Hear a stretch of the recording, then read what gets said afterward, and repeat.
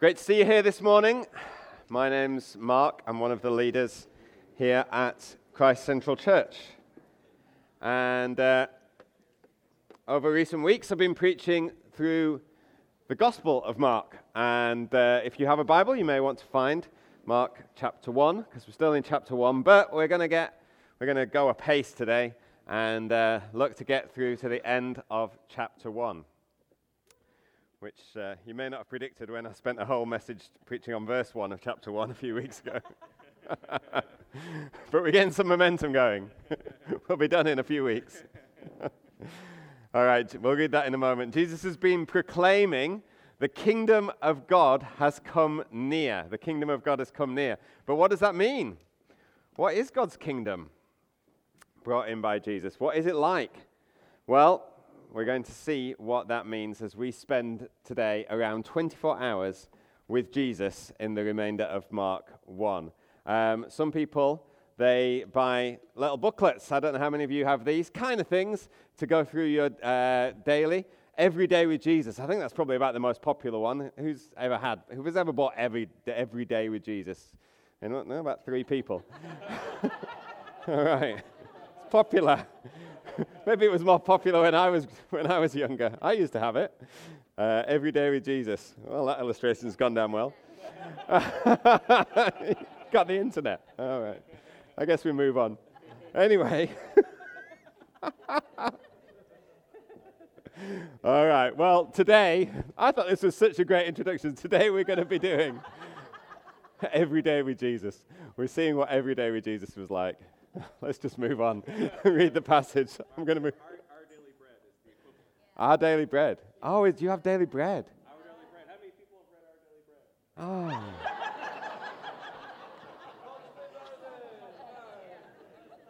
Good translation.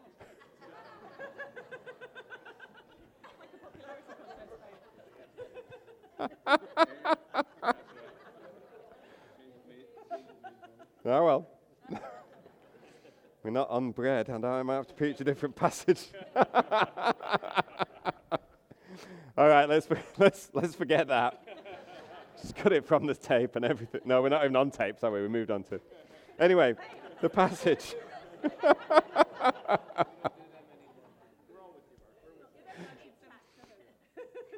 Verse 21. They came to Capernaum. They went to Capernaum, and when the Sabbath came, Jesus went into the synagogue and he began to teach. The people were amazed at his teaching because he taught them as one who had authority, not as the teachers of the law. Just then, a man in their synagogue who was possessed by an unclean spirit cried out, "What do you want with us, Jesus of Nazareth? Have you come to destroy us? I know who you are, the Holy One of God."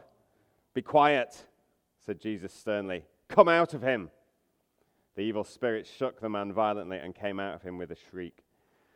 The people were all so amazed that they asked each other, "What is this? A new teaching and with authority? He even gives orders to evil spirits and they obey him." News about him spread quickly over the whole region of Galilee. As soon as they left the synagogue, they went with James and John to the home of Simon and Andrew. Simon's mother-in-law was in bed with a fever, and they told Jesus about her. So he went to her, took her hand, and helped her up. The fever left her, and she began to wait on them. That evening, after sunset, the people brought to Jesus all the sick and demon-possessed. The whole town gathered at the door, and Jesus healed many who had various diseases. He also drove out many demons, but he wouldn't let the demons speak because they knew who he was.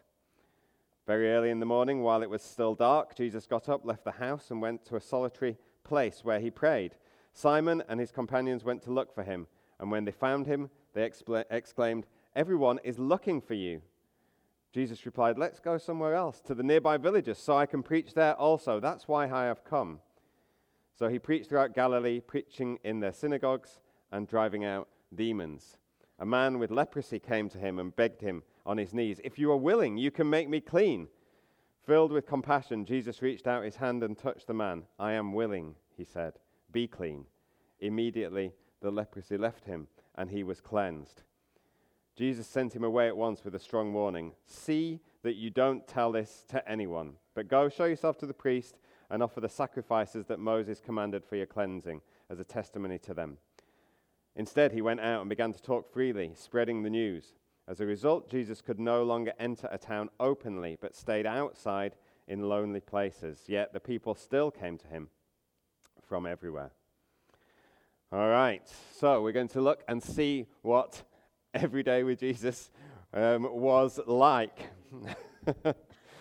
In this short period of time in Mark's gospel, Mark is showing us what we can expect from Jesus. He's showing us who Jesus is. He's showing us what we can expect as Jesus comes and brings in the kingdom. And each of these features is going to be developed more as the gospel unfolds. We see that Jesus teaches as part of bringing in the kingdom. We see him delivering people from oppression and demonic strongholds. We see him healing, and we see him bringing cleansing to people. And those are the four things that we're going to look at in these verses this morning. So we'll start off with teaching.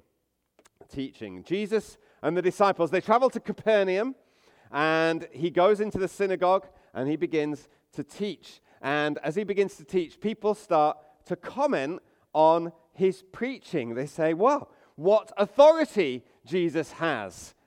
This is incredible. This is new teaching that he is bringing them. And people are commenting on him preaching. This happens all the time to those of us who are preachers.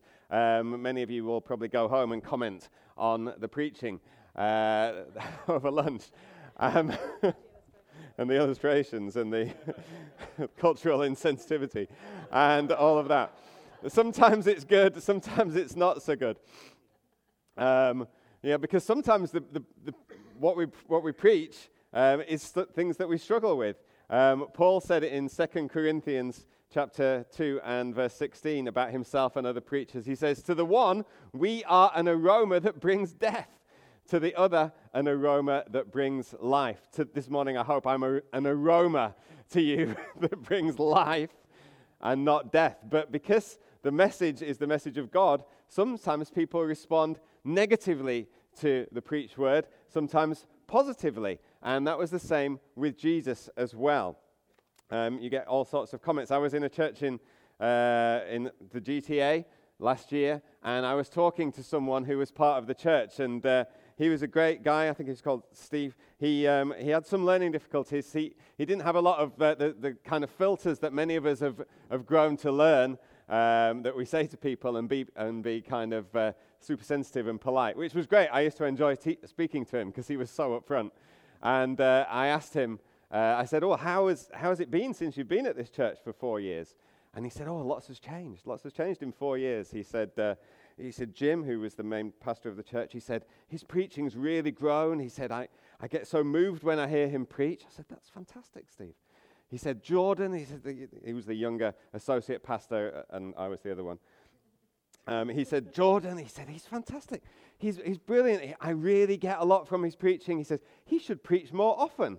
And I said, yeah, that's great. And then he looked at me and he goes, to be honest, you should preach a bit less. Great. Thanks, Steve.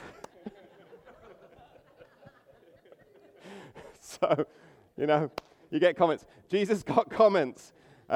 It's immediately apparent that Jesus' teaching here in Capernaum was different from the regular teaching that they had been used to, the teaching that they would have had from the scribes. They would have maybe been presenting different ideas, quoted other people's wisdom, but there was clearly no power in it. There was no authority in it. Jesus taught with authority, and people knew it. People recognized it straight away. Jesus didn't talk about the preaching of others and the teaching of others, but he brought teaching himself. He taught himself. So we see, for example, in Matthew chapter 5 on the Sermon on the Mount, he says, well, you might have heard other people say these things. You might have heard, you shall not murder. But I tell you, anyone who is angry with a brother or a sister will be subject to judgment. So he's teaching with his own authority. He's saying, I'm telling you this. Never mind these rabbis, these teachers of the past, but I'm telling you. There's an authority, there's a clarity, there's a certainty in a world where actually there's a lack of definitive truth, where people would say today there's no definitive truth, apart from the truth that there is no definitive truth. People would say, there's not a clarity there today. The words of Jesus still stand out. There's a clarity to them. There's a certainty to them. There's an authority to them. And as God's people, our words too must ring clear and authoritatively in our society. For many of us, the teaching of Jesus is difficult. It's difficult. You read the Bible, you read the Gospels. It's difficult. The words from God, the Word of God, it gets under our skin. But we need to wrestle with it. We need to wrestle with it. We need to battle with it. I always encourage people to do so with a desire to hear from God. Often we can hear what the Word of God says. We can hear teaching that comes from the Bible, and we can say, well, I just don't believe that.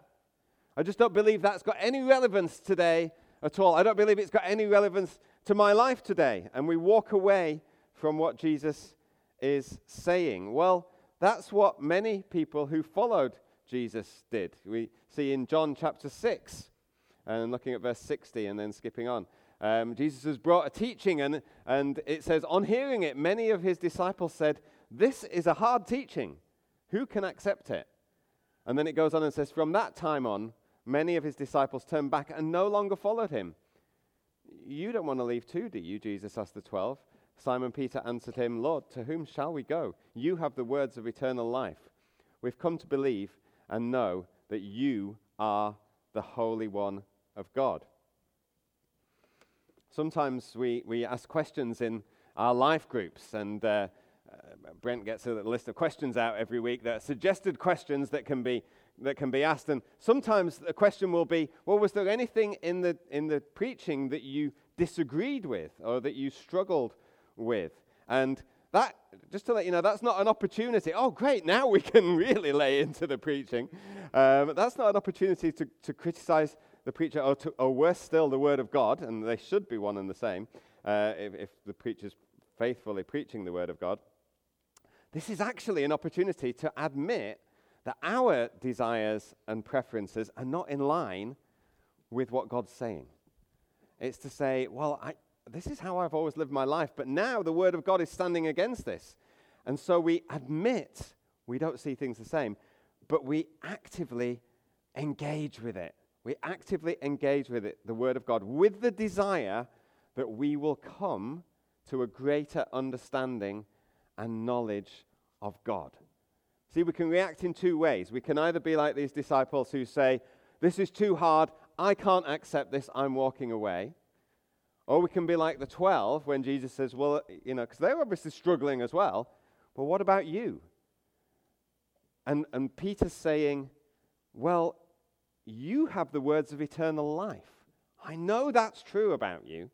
I'm struggling with these things that you're teaching us, but I know that you've got the words of eternal life.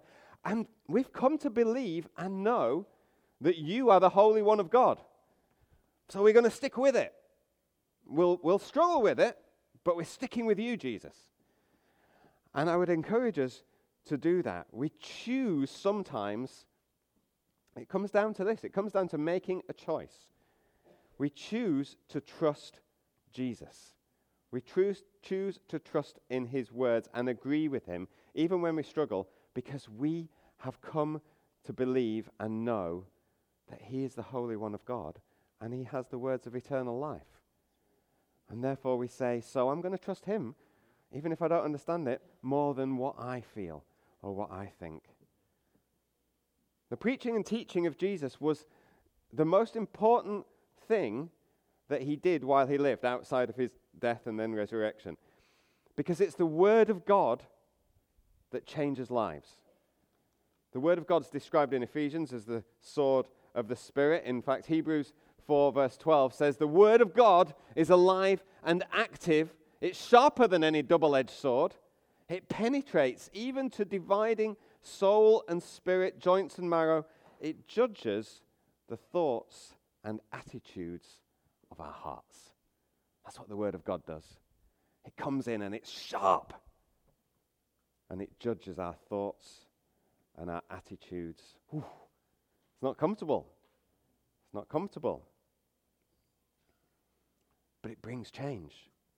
It brings change. Paul says in Romans chapter 12 and verse 2, do not conform to the pattern of this world, but be transformed, be changed. How? By the renewing of your mind. By the renewing of your mind. Have your mind changed. It's the word of God that changes our mind.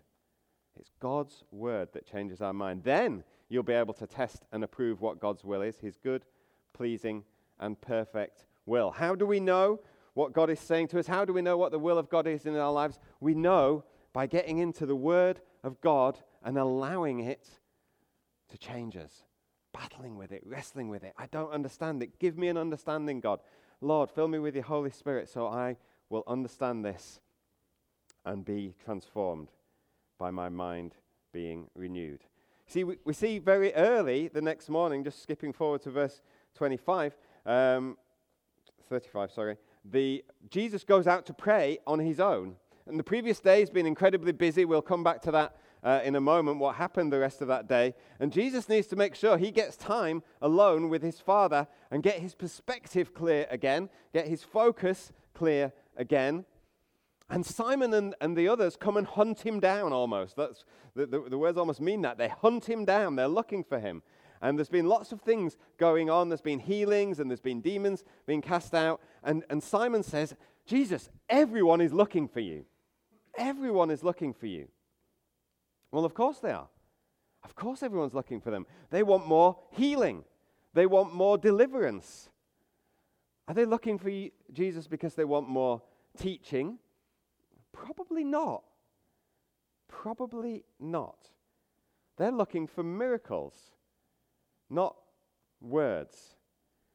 In Matthew 16, I have a slide for this. In Matthew 16, Jesus says, a wicked and adulterous generation look for a sign.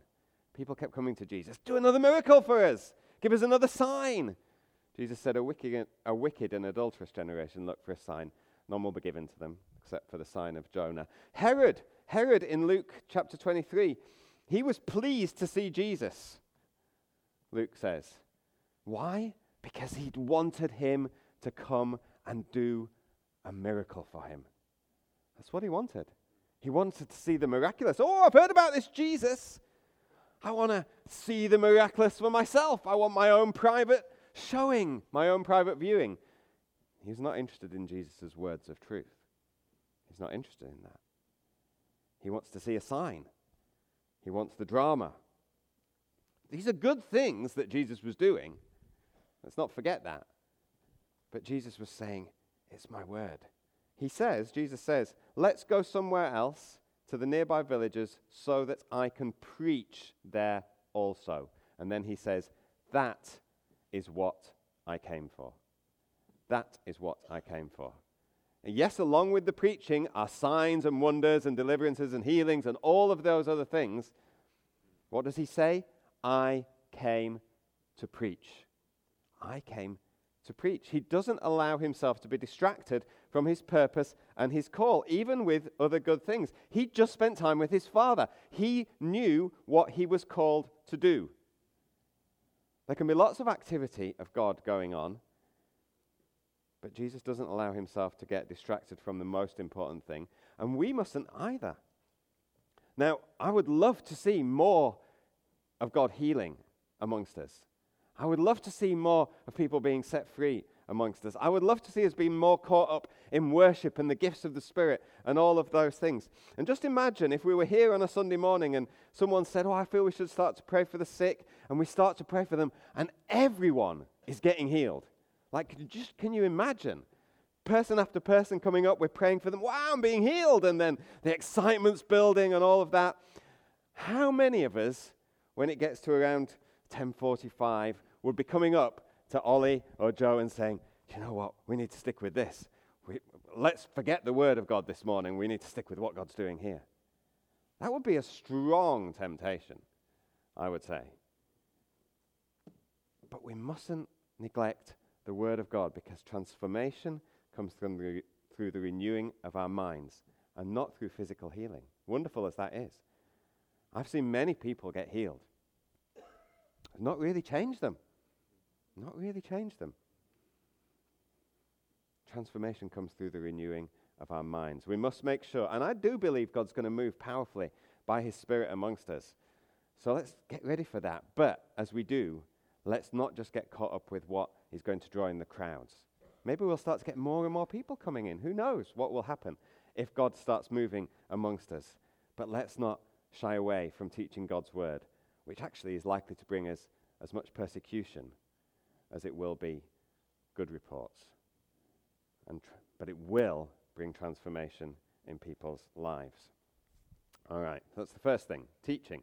Secondly, we see Jesus delivering people from the power of evil. We see the effects, actually, of Jesus' teaching right away in this passage. So, by verse 23, it says, "Just then, a man in their synagogue who was possessed by an unclean spirit, cried out, 'What do you want with us?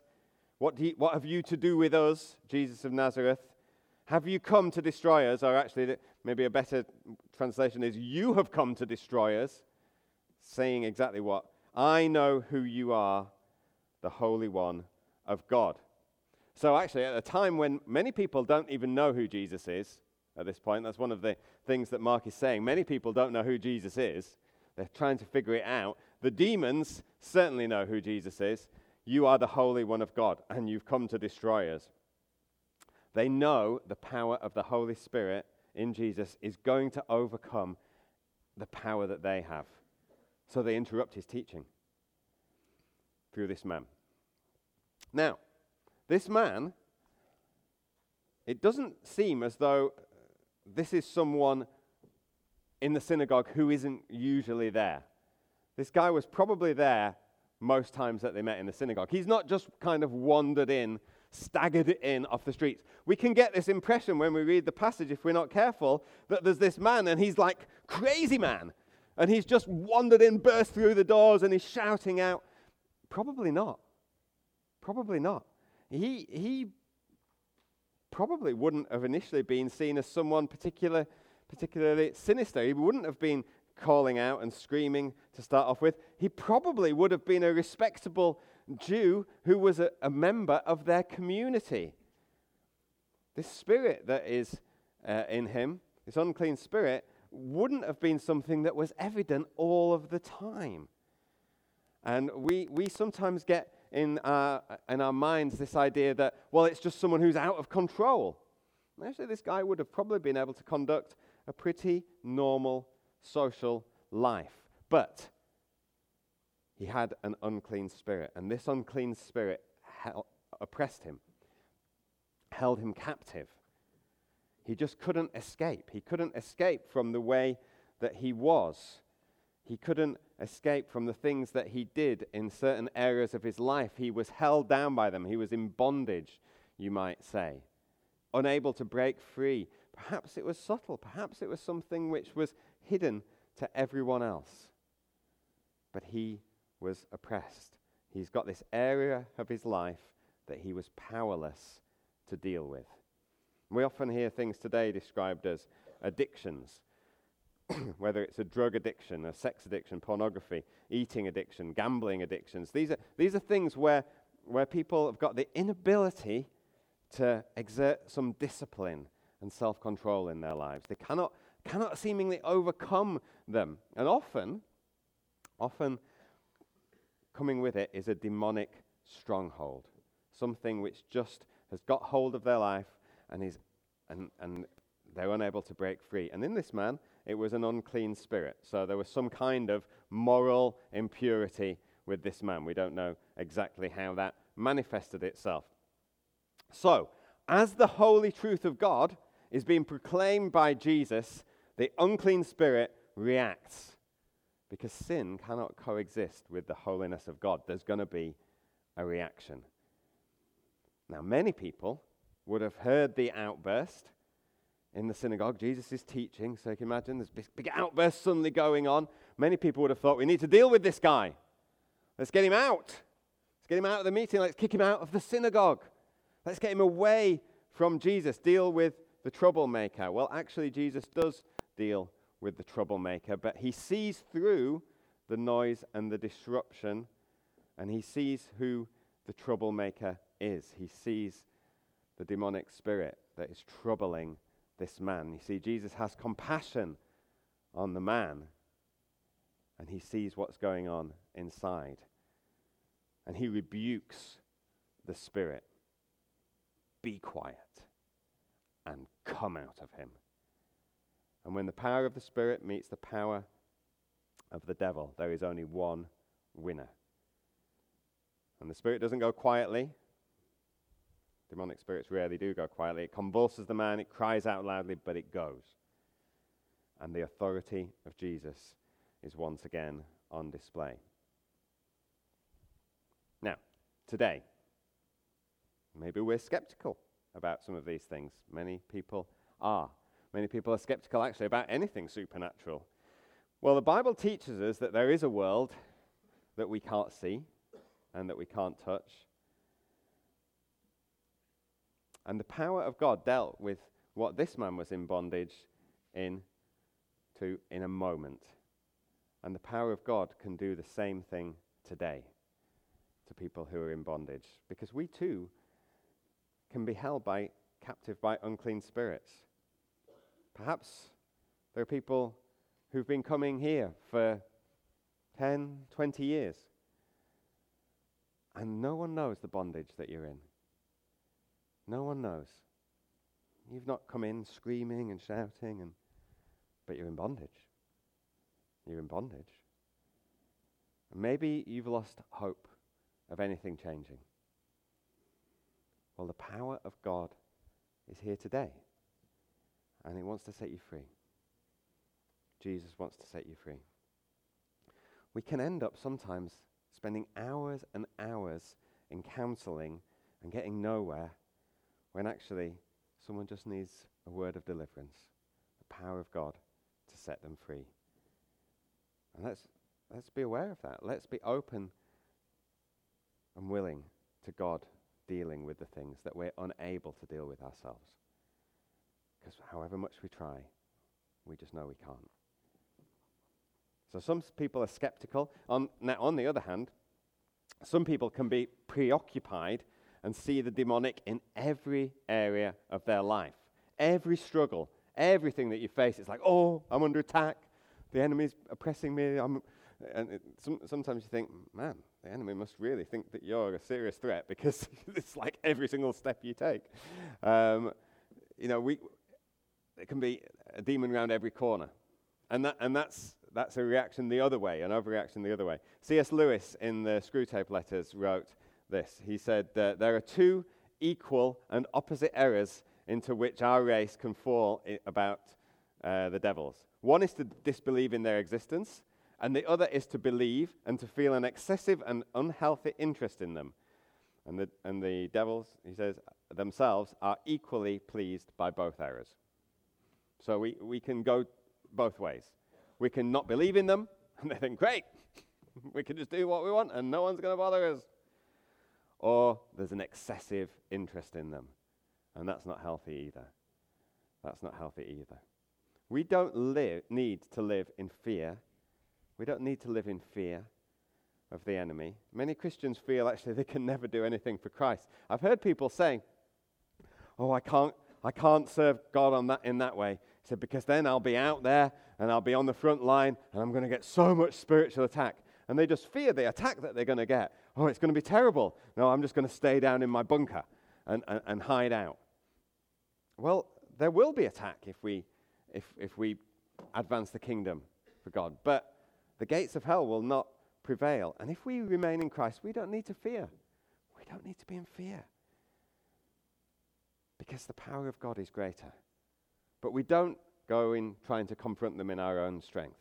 If you want an example of that, you can read Acts 19. And there's 7 sons of Sceva, who was a priest, and they tried to do things in their own strength and deal with demons, and it didn't go well. They kind of got beaten up. So the power of the devil is greater than our power in and of ourselves. It is. We mustn't go there. But the power of Jesus is far greater than the power of the enemy. And if we are filled with the Holy Spirit, if we know Christ and are filled with the Spirit and stand in him, we are able to command them to leave in the name of Jesus, in the same way that Jesus himself commanded them to leave. And we can see people set free. So instead of responses of skepticism, of fear, or overconfidence in ourselves, God's inviting us to a response of faith in his power and his authority as he brings about deliverance. So teaching, deliverance, healing. Thirdly, in our day with Jesus, we see that a sign of God's kingdom advancing is healing. Jesus goes to Simon and Andrew's house for a meal, but Simon's mother-in-law has a fever, and Jesus comes to her, and he comes tenderly to her. You see, he comes in a different way than he deals with the demon. He's not got any compassion on the demon at all. He just commands it to get out. But he comes to this woman who's sick, and he takes her tenderly by the hand, and the fever leaves. And they carry on and have their meal. And it says that evening many are brought to Jesus. So the word's beginning to spread. We've had these two big signs. We've had the one in the synagogue, and then, which I guess is what people are hearing about, and then there's the healing just in the house, but maybe the word's spreading about that as well. And suddenly, the Bible says, the whole town gathered at the door of Peter's house. I actually went to Capernaum as a student, and we visited the ruins of the synagogue where they were, and then we were shown this house, and we were told this is very likely to be Peter's house, Simon Peter's house. And I was kind of shocked, actually, because we'd been going around with our university lecturer, and he'd spent most of the visit telling us, we can't be certain this is the tomb that Jesus was buried in. Probably wasn't. And we were saying, oh, it's great. We're walking on the roads where Jesus walked, and he said, no, they're probably about 40 feet below you, because of all the sediment that's going on. We're like, oh, man. And then he takes us to this house, and he said, this is Peter's house. And I'm like, seriously? How do you know? And he said, they found it. The archaeologists found it, and there's graffiti all over it, which pretty much says it's Peter's house. I was like, oh, wow. I'm like, why would people come and graffiti Peter's house, and all these signs? Well, but then I'm reading this passage and I'm thinking, well, maybe the whole town's gathered. They're not all going to get in the house. They're all standing outside waiting for Jesus to heal. They're probably like carving things in the house, Oh, Peter lives here. Anyway, it's nothing really to do with this passage, but I thought it was quite interesting. For me anyway. But they're all standing outside the house, and the whole city, the whole town. And Jesus is healing many. He's casting out demons. He wants to restore us. He wants to heal. Jesus comes in his tenderness and healing power. I would say let's be expectant to see people healed. It's a sign of God's kingdom advancing.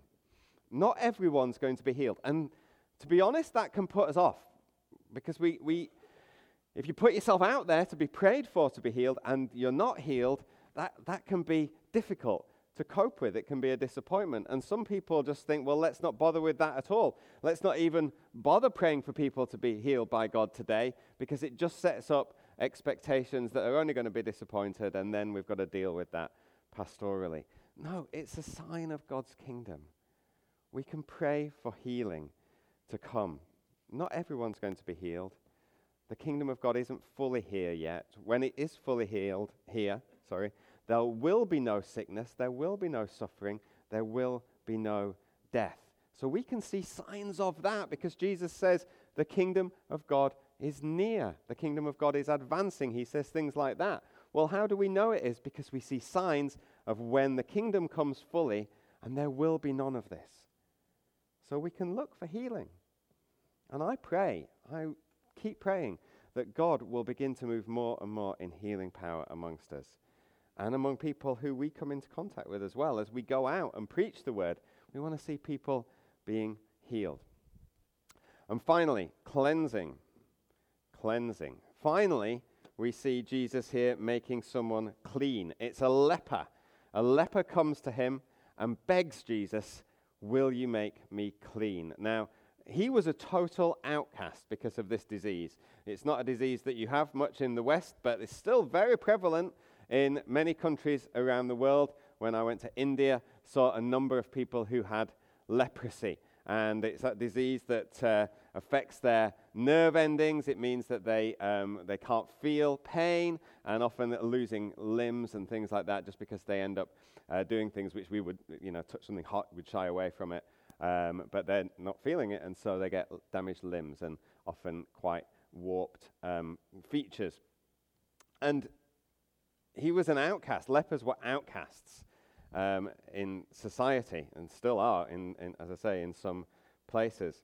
Now, in Leviticus, we see this about lepers, Leviticus 13:45 and 46. It says, now the leper on whom the sore is, his clothes shall be torn and his head bare, and he shall cover his moustache and cry, unclean, unclean, he shall be unclean.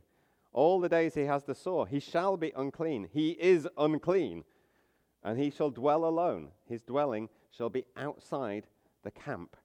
So they were known as unclean, and they weren't allowed to live in the towns and cities. They had to live separately. They lived outside of the camp. So here comes this leper, and he comes to Jesus, and he kneels before him, and he makes a remarkable statement of faith. A remarkable statement of faith. He says, if you will, you can make me clean. If you are willing, you can make me clean. Now, it's important to realize that in those days, it was thought that only God could make someone clean from leprosy. Only God could cleanse someone from leprosy. So we see that in it might be 2 Kings, not 1 Kings. 2 Kings chapter 5 and verse 7, where Elisha is around, and Naaman, the leper, is sent to the king of Israel. And it says, as soon as the king of Israel read the letter, because the king was sent to the king, he tore his robes and said, am I God? Can I kill and bring back to life? Why does this fellow send someone to me to be cured of his leprosy? So he's saying, well, I'm a king. I've got a lot of power, but I can't cure leprosy. Only God can cure leprosy. It was thought that only God could cure leprosy. So this man comes and he says, if you are willing, Jesus, you can make me clean. He's seeing who Jesus is. Again, not someone who's part of the mainstream society. He's on the outside. He's been cast out.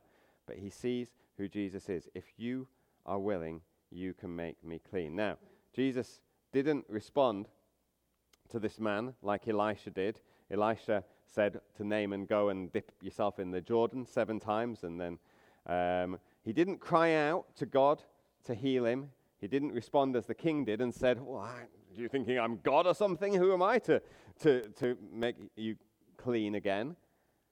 Actually, in response to the leper recognizing that Jesus was God, Jesus simply said, I am willing.